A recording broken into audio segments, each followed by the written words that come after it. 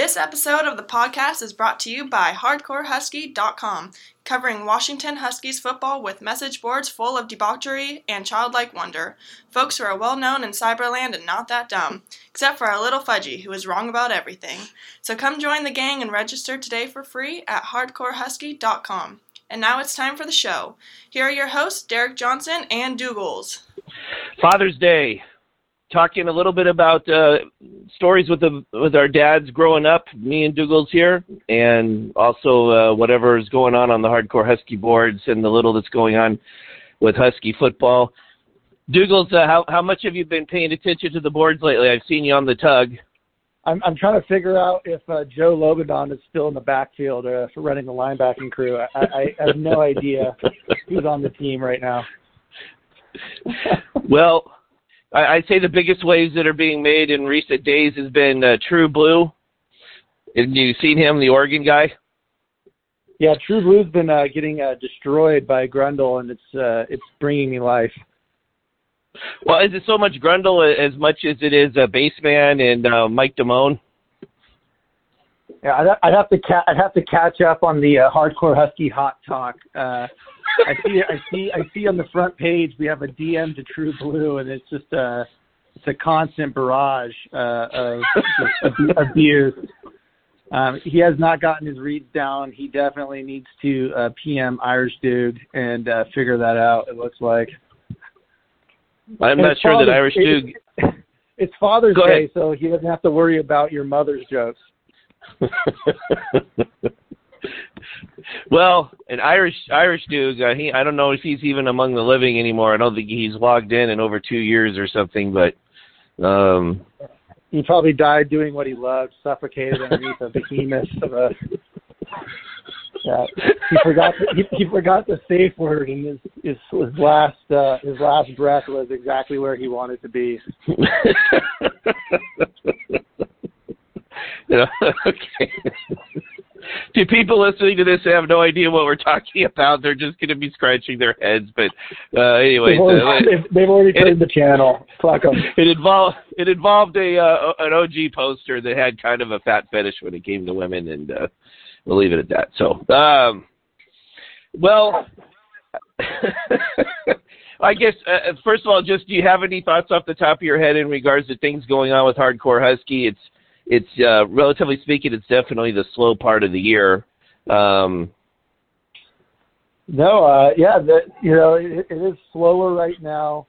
Obviously, I think the tug is going off. I'll keep it out of the tug for the most part.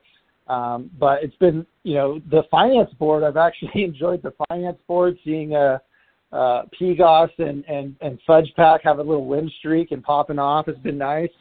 But as far as, Husky football and just the main board right now, I'm just kind of trying to get myself psyched up and understand that we're going to Michigan. And, there was no doubt in my mind I was going to go to this game, and see a game in the Big House for the first time. I've never been to Ann Arbor.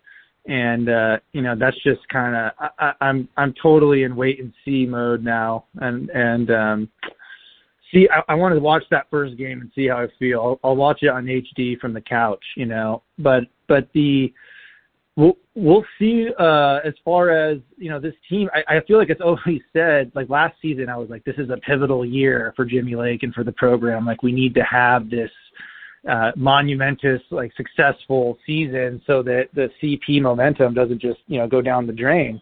Well, then the COVID stuff just got so funky, and we had kind of a decent year, but it was very small sample size, and then we totally bowed out and wished Oregon well to the Pac-12 championship, which really just sapped a lot of enthusiasm and respect I had for the AD, and it just kind of killed the momentum. But again, it's almost a mulligan year because last year was so weird that you really can't chalk anything up to it, and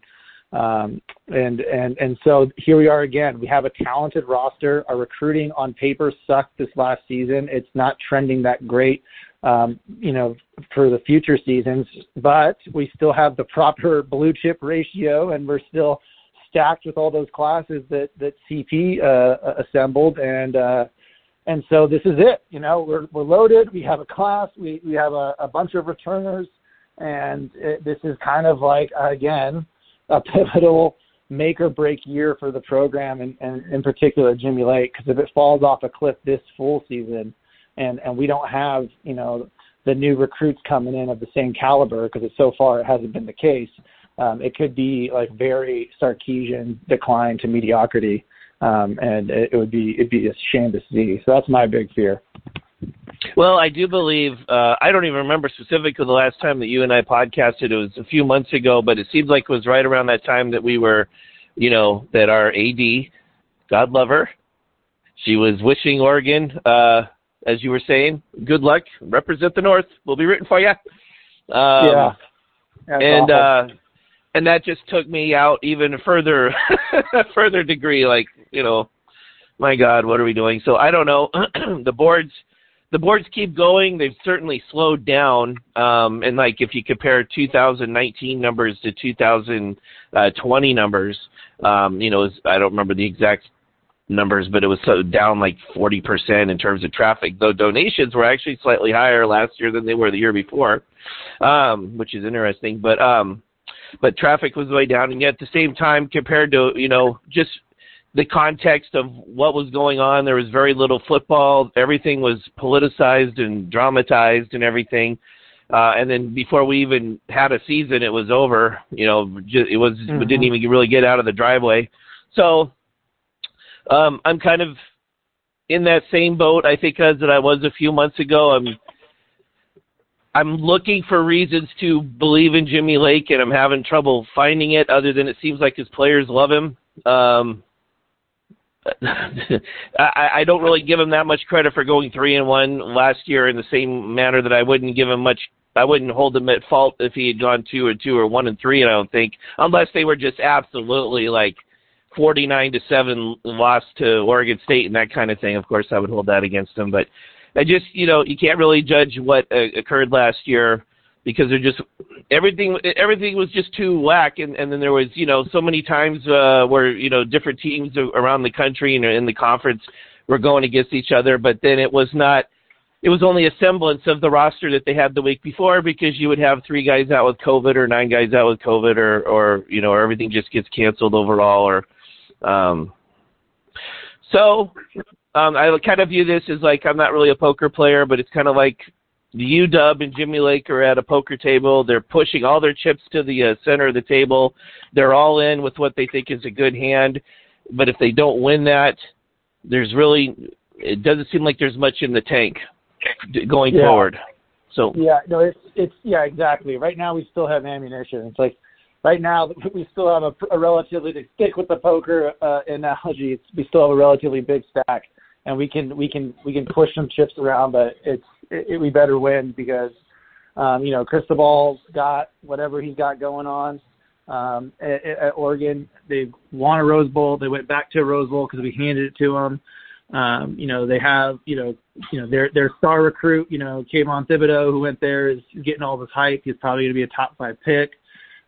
So other recruits see that. They want we need to stop that bleeding of momentum towards the Oregon as a program, and that's what really hurts so badly, just handing them the Pac-12 championship game. And I know there's a bunch of other reasons for that. It's not as simple as saying that, but we don't wish them well on the way out. But yeah, I mean, this is a big season where we were breaking in a new offensive coordinator. I know everyone hates John Donovan. I actually like some of the things that he did, and I don't think the offense is as terrible as people think. And it can be frustratingly simplistic at moments, but I think that opening up the deep passing game, and now that Dylan Morris is going to have a second year, I mean, we were breaking in a lot of new parts last season, offensively speaking, and yes. And so we lost Puka, but we still got some big heavy hitter names out there that were highly recruited guys that everyone in the country wanted. When you talk about, McMillan is still going around, O'Dunn's, I like Bynum. He's shown to be something.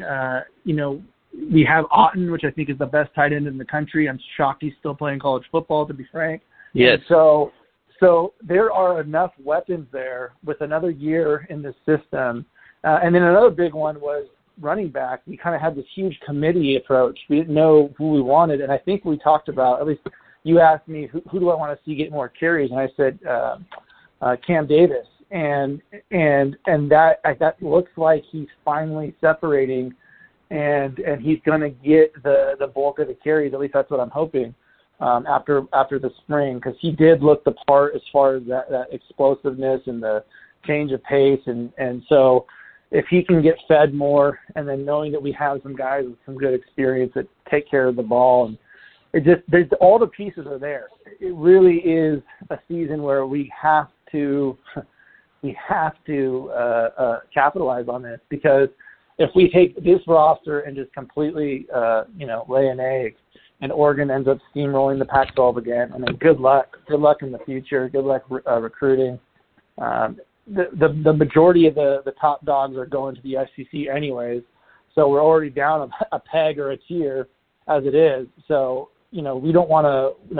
With Peterson, we were getting those guys. We were actually snatching some guys, and we were keeping the best in the West Coast. We were recruiting better than USC and Oregon, for the first time in a while. And now those guys that would have come to us or USC are going to the SEC, and they have plenty of good reason, because they actually play football down there. And or Texas. Or Texas. And, well, Sarkisian's he's gonna.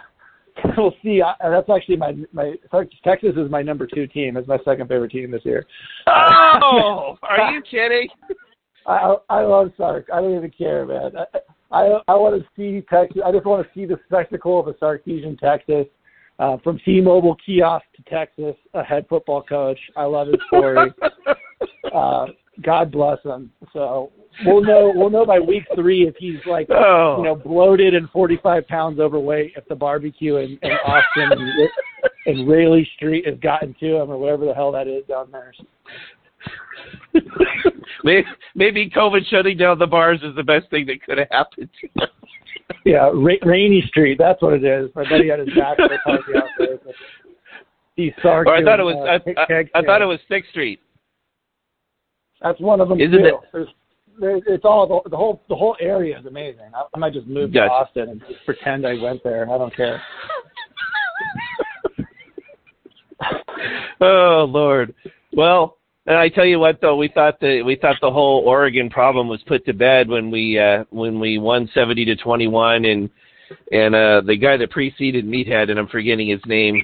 The guy that had the name that was almost like a Race Bandit would call it a Nazi name. Really? Helfreich or whatever. Helfreich. Oh, Helfreich. So, anyways, I thought that we put that whole thing to bed and we didn't really have to worry about it anymore, which is, as I was explaining a few days ago on the site, when someone was saying, why do we have a duck refuge anyways? And I was like, well, I created this thing when eDuck started banning a bunch of their unruly posters, and I just saw that as a chance that they could come over and have a place to hang out here, that they'd be more or less like-minded. And meanwhile, Meathead was going to run them into the ground down there, and we were on the ascent with Peterson and stuff, but little did I know that, Peterson would burn out and then quit, and then Meathead would take his team to a Rose Bowl title. So there you go. It's pretty unbelievable the turnaround. The importance of winning those games. And we won 2 in a row, and then we choked that third one, and that led them. We still went to the Rose Bowl that year, but then the next year we have an Oregon problem, we have a Stanford problem, and yeah, it felt good to break that streak with the 70-21, but the way that they recovered so quickly and then popped off, and we still haven't even popped off, that's alarming. And we have our athletic department cheering them on. So I think we've talked about this a little bit. I mean, yeah, you want to be respectful and professional, but I mean, this is a $1 billion business. This is a competition. They are the direct threat to your prosperity, and you're wishing them well. We do not. I mean, you would never see that in the SEC. You would never see that in a program that really cared about winning and cared on delivering a product to the fans and to the people and to the donors that make it all possible. So 1991 was a long time ago, And the 2016 playoffs was a long time ago, it feels like. Yes, it does. It's nice to get lumped into, hey, we're one of 2 Pac-12 teams to actually make a playoff.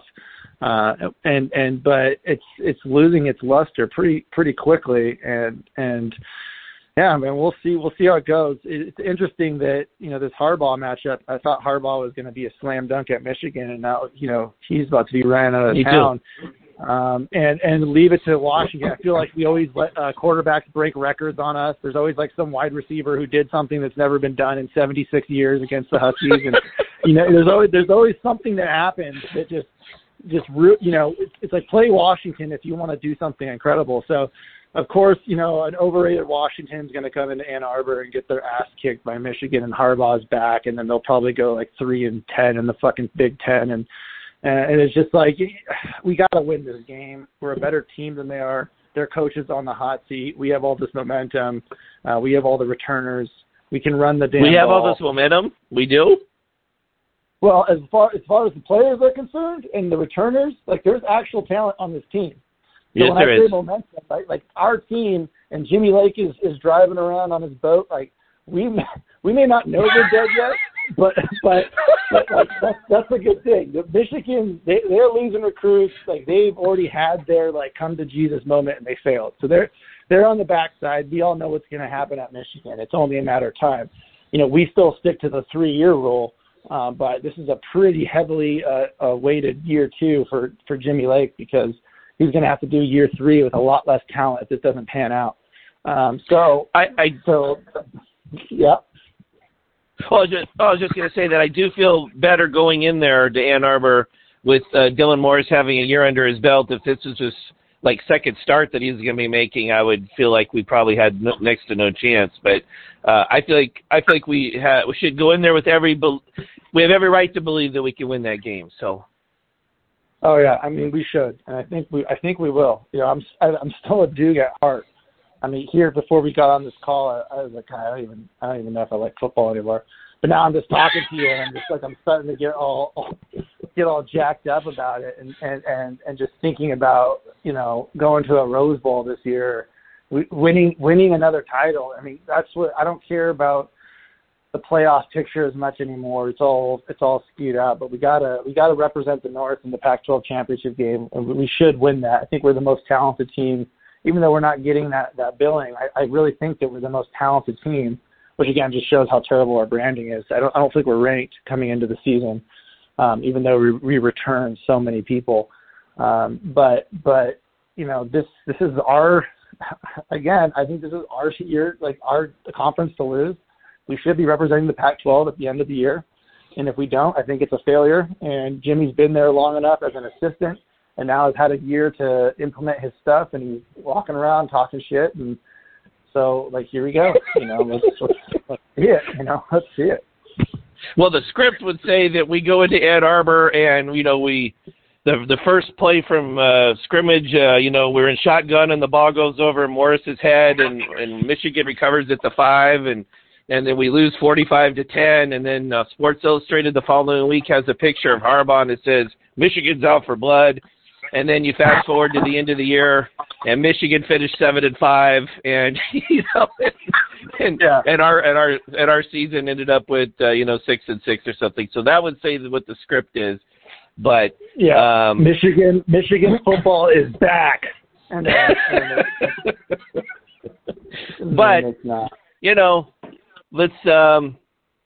it's something you texted me a few weeks ago. You said, I think we were talking not so much about Husky football, but about Hardcore Husky in terms of just excitement on the boards and stuff. And you said something to the effect of, we're just one win away from Michigan from setting fire to the whole place again in a good way. So, yeah, and it's true. I mean, we're dudes at heart. We want to see the team do well.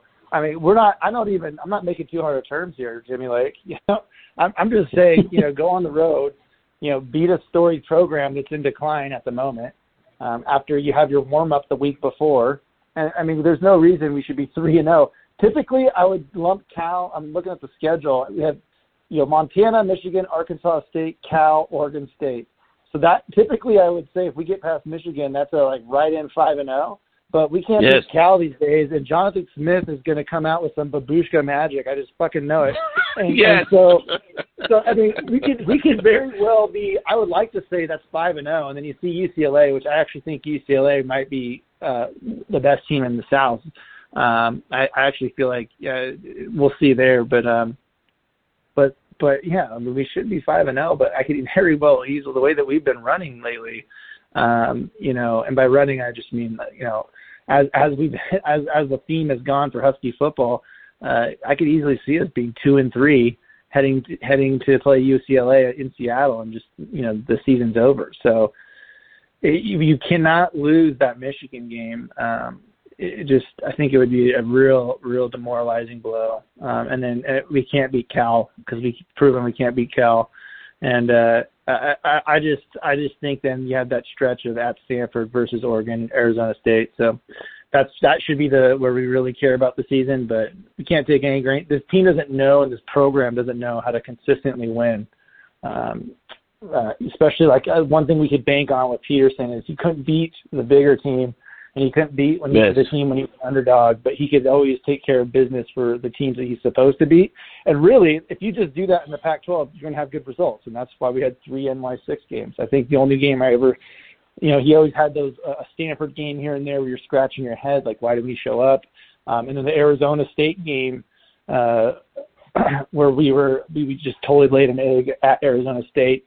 I remember scratching my head on that one. I think that's where you know, we just didn't get anything going for the longest time. And so, but besides that, like Peterson, you could pretty much just, you know, get the victories and count on them when you're supposed to win. But we don't know that with Lake. I mean, we took a miracle comeback against Utah. You know, last year's little mini Northwest. And by the way, hang the fucking banner. Put a North title. Put a North title up in the rafters. Right? I mean, seriously, hang the banner. I mean, that should be something that we would do just to agitate and irritate, if nothing else. I mean, let's hang the banner. We won the North, but we also were, you know, a miracle comeback and away from and a blown 4th and goal call from the Beeve away from like having a losing season last year. So, you know, I don't know what to expect. On paper, we're good. Babushka's going to break through probably because now he's probably an offensive genius now that he's left Washington because we can't have nice things. I don't know. Well, I would love to just see the look on your face as the Huskies break huddle and approach the line of scrimmage for the first play of the day against Michigan, and then they're like, you know, they're in the T formation or something. I would love to. Is Bush Hamden on the sidelines calling the speed option at the goal line against Auburn with Jake Browning? God damn. You still haven't gone public with that story, and we won't do that today. But the ramifications. Day. What's that? I died that day. When Hamden busted out the speed option with Jake Browning inside the 5, I basically I've never been the same. It changed my life. And as I recall, I don't think we'd even run that play in weeks and weeks and weeks. I mean, like, or many games, I should say. You know, we never ran. And here's the thing with Dylan Morris, kind of on the Jake Browning shtick, when he kind of said that when the ball, you know, would predictably go over our head and we'd lose 45 yards, with Browning, no doubt. With Browning, no doubt, but Dylan Morris has shown some playmaking abilities. You know, we finally have a guy where that could actually be a positive, where it's like the ball rolls around, he picks it up, and then he sees Otten streaking, and he somehow makes the play. He seems to have a little bit of that X factor, and that's why I'm really excited to see his development in year 2, and hopefully, realistically, with that beginning of the schedule outside of Michigan, because I know they have athletes. But hopefully we can really blow the shit out of these Arkansas State and Montana teams. Let Sam Heward come in and get some reps, like really get some of these guys reps, just to kind of take the whole program up to snuff. You know, we didn't play that many games last year. And I know it's like Don James always pulling, you know, the starters by the second half and the third and fourth quarter. I mean, how beneficial is it to a program when you have your young guys feeling engaged, getting actual snaps, It's just the overall depth and quality and how that'll lend itself to the future can't be understated or overstated, I should say. And so I just really hope that we take care of business like we should against these weaker teams and really get back to a strong program that expects to win, that has depth.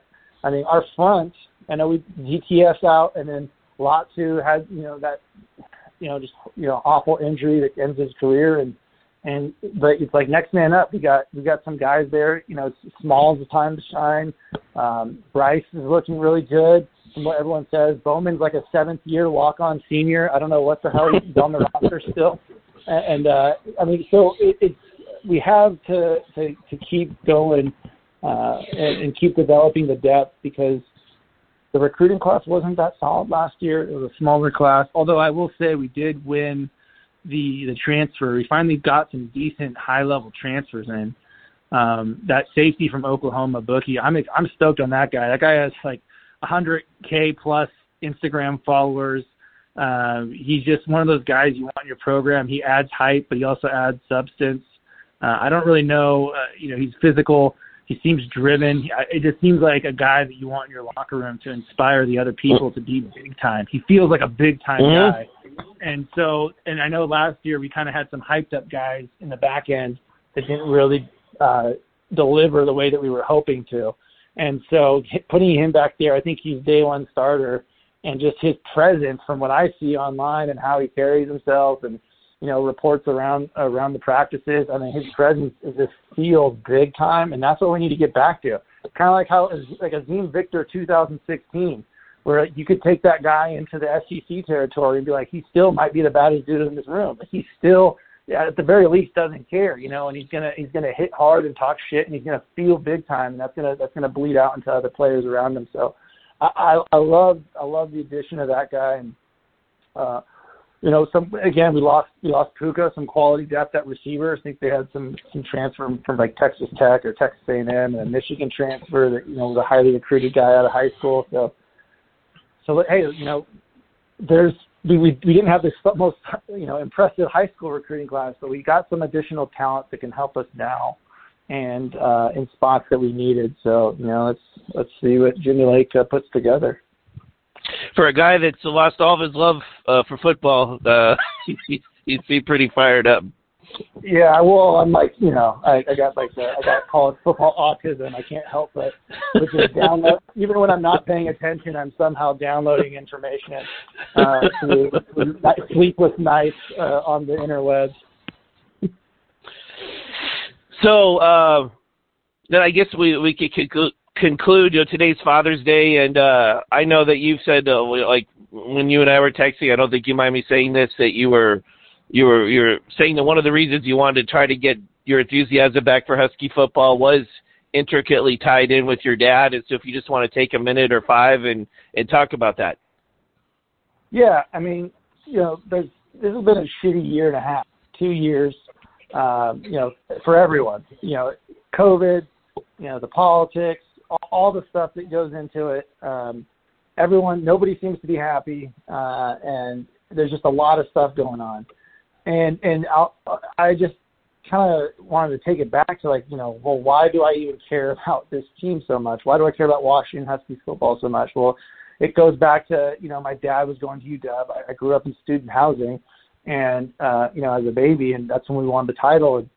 And this Husky football has just been passed on to me. This is how I've developed my relationship with my father. It seems to be based around Husky football. It really, we go to games and we talk about the games, and it's been a constant in my life, and I'm really grateful for that.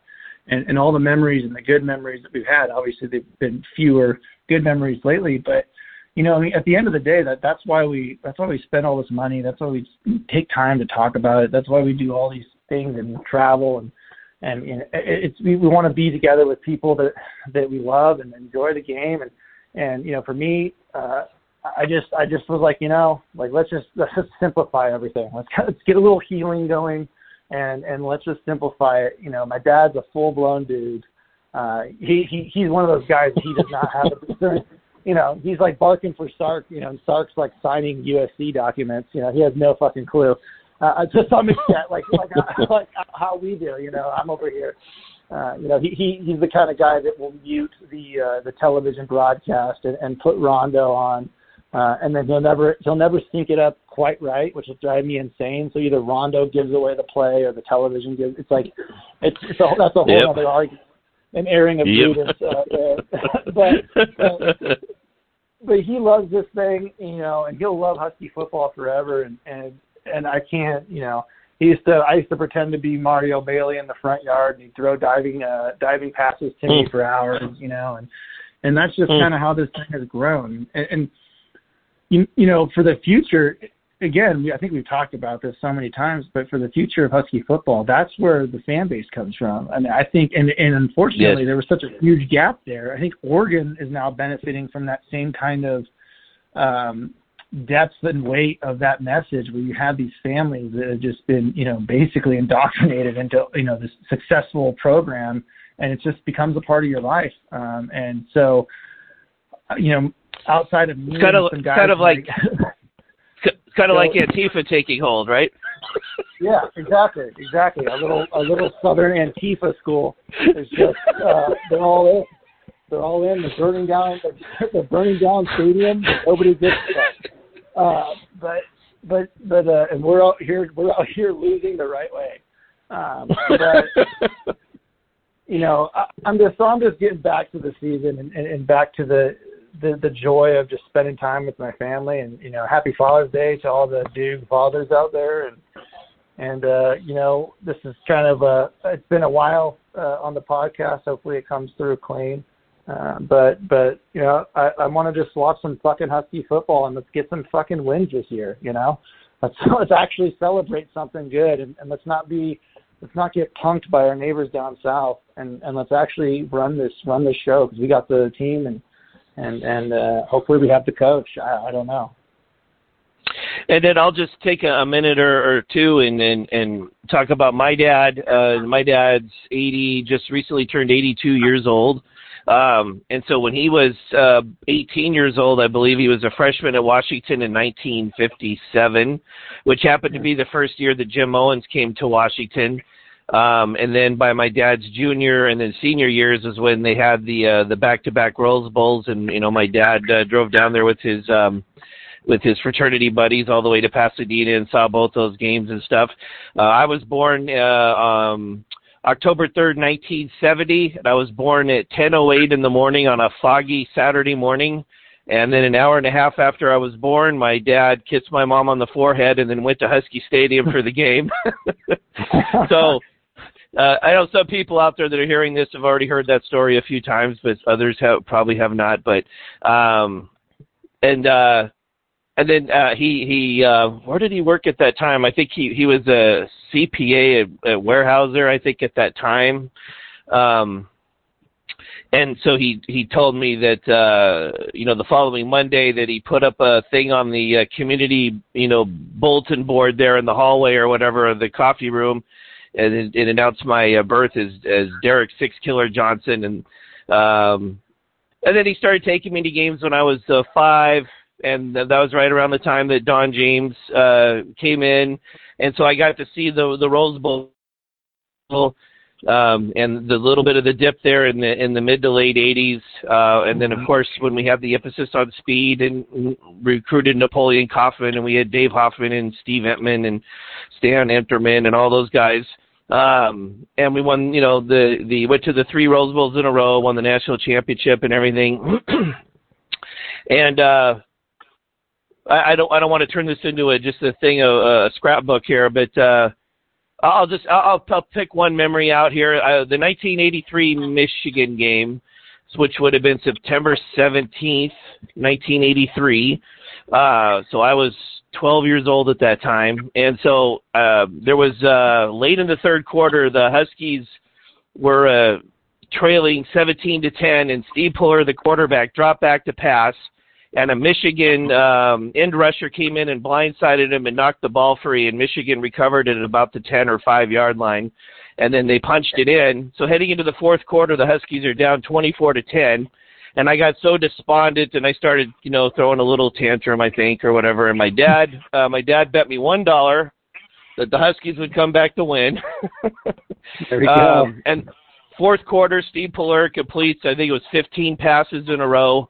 They scored 2 touchdowns, including one with about a minute left, and they went for 2, and I think it was Dave Stransky that he hit in the back of the end zone on a crossing route from right to left. And the Huskies won 25-24. And my dad claims to this day I haven't paid him the dollar. It's memories like that, and obviously I could go on and on about countless little memories like that of the years that we went to games together. I'll just conclude by saying, and again, some of the people on the message boards know this, but my dad, as I said, he's 82 years old now, and then he gave up. I've been going to 1 or 2 games a year with him up until about 2015 or 16, and then if I went to other games, I was getting my own tickets and stuff like that. But we were still going once or twice a year together, and but I stopped going in 2016 for personal reasons, just my personal distaste of things.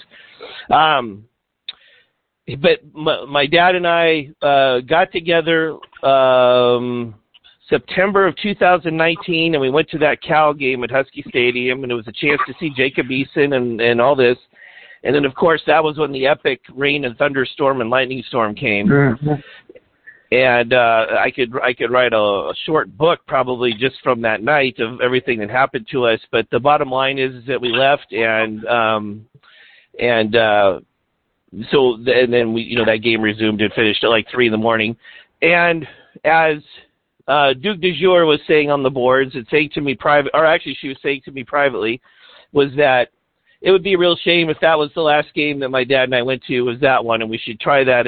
Give us a go again. My dad, by the way, the large reason why he gave up his season tickets a couple of years ago after like 61 years of being a season ticket holder, the primary reason was there's so many of these night games that he doesn't get home till, he lives in Port Orchard, he doesn't get home till 1 or 1:30 in the morning, and it's just too much. Yeah. But we don't know what time the game is or anything like this, but we decided that we are going to attend the Washington-Arizona State game this year, which is going to be on November 13th at Husky Stadium. So that we're going to be going to at least one more game. So happy, awesome. If you're hearing this, Dad, happy Father's Day. I love you. Looking forward to that November 13th game, and it should be fun. So. Great. I'll try to make it out. I'm going to try to make it out to a few games this year, hopefully with my dad as well. So. I'll maybe Bitchfork will come on down and we can have a little pre-party at the ASU game. I think he's an orphan, isn't he? Yeah, who knows with Bitchfork? He's probably a bot. He's like a syphilis infected bot, posing as an ASU fan. I don't know. Trying to make Oregon State fans look bad. He's probably in his smoggy, or was it smog-filled Moscow studio apartment. Yeah, he's just... Shout out to Pup.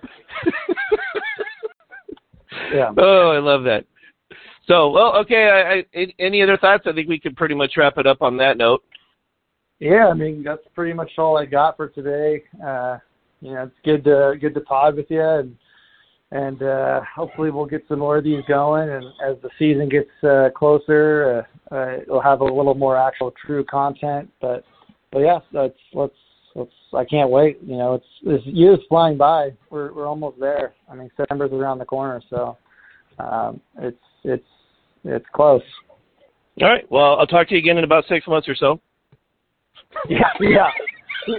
See you later. When Husky Stadium's officially a pea patch. Anyway. But go Dogs. Hey, go Dogs. Talk to you soon, man. Thank you for listening to the Hardcore Husky podcast. This show is copyrighted material. In other words, stop plagiarizing our shit, fuckos. So please tell a friend and rate us 5 stars on iTunes, especially you cheap bastards who don't donate. It's the least you could do. Yeah, I'm looking at you, creepy coog. And come join our fun over at hardcorehusky.com. We've got Husky football, Yellow Snow's record shop, and our notorious Tug Tavern, which is a shit show of politics and strange news. And if you enjoy yourself and are ready for the next level of cyber peyote, come join Swain's Wigwam going to have to read this over. Sway's Wigwam, yeah. Sway's Wigwam at Navajo Nation's gift to college football. It's also the official private club of Hardcore Huskies. We're talking boobs, guns, and inside information, all for the low fee of $129 a year. Come join the fun. I'll have to redo that one, but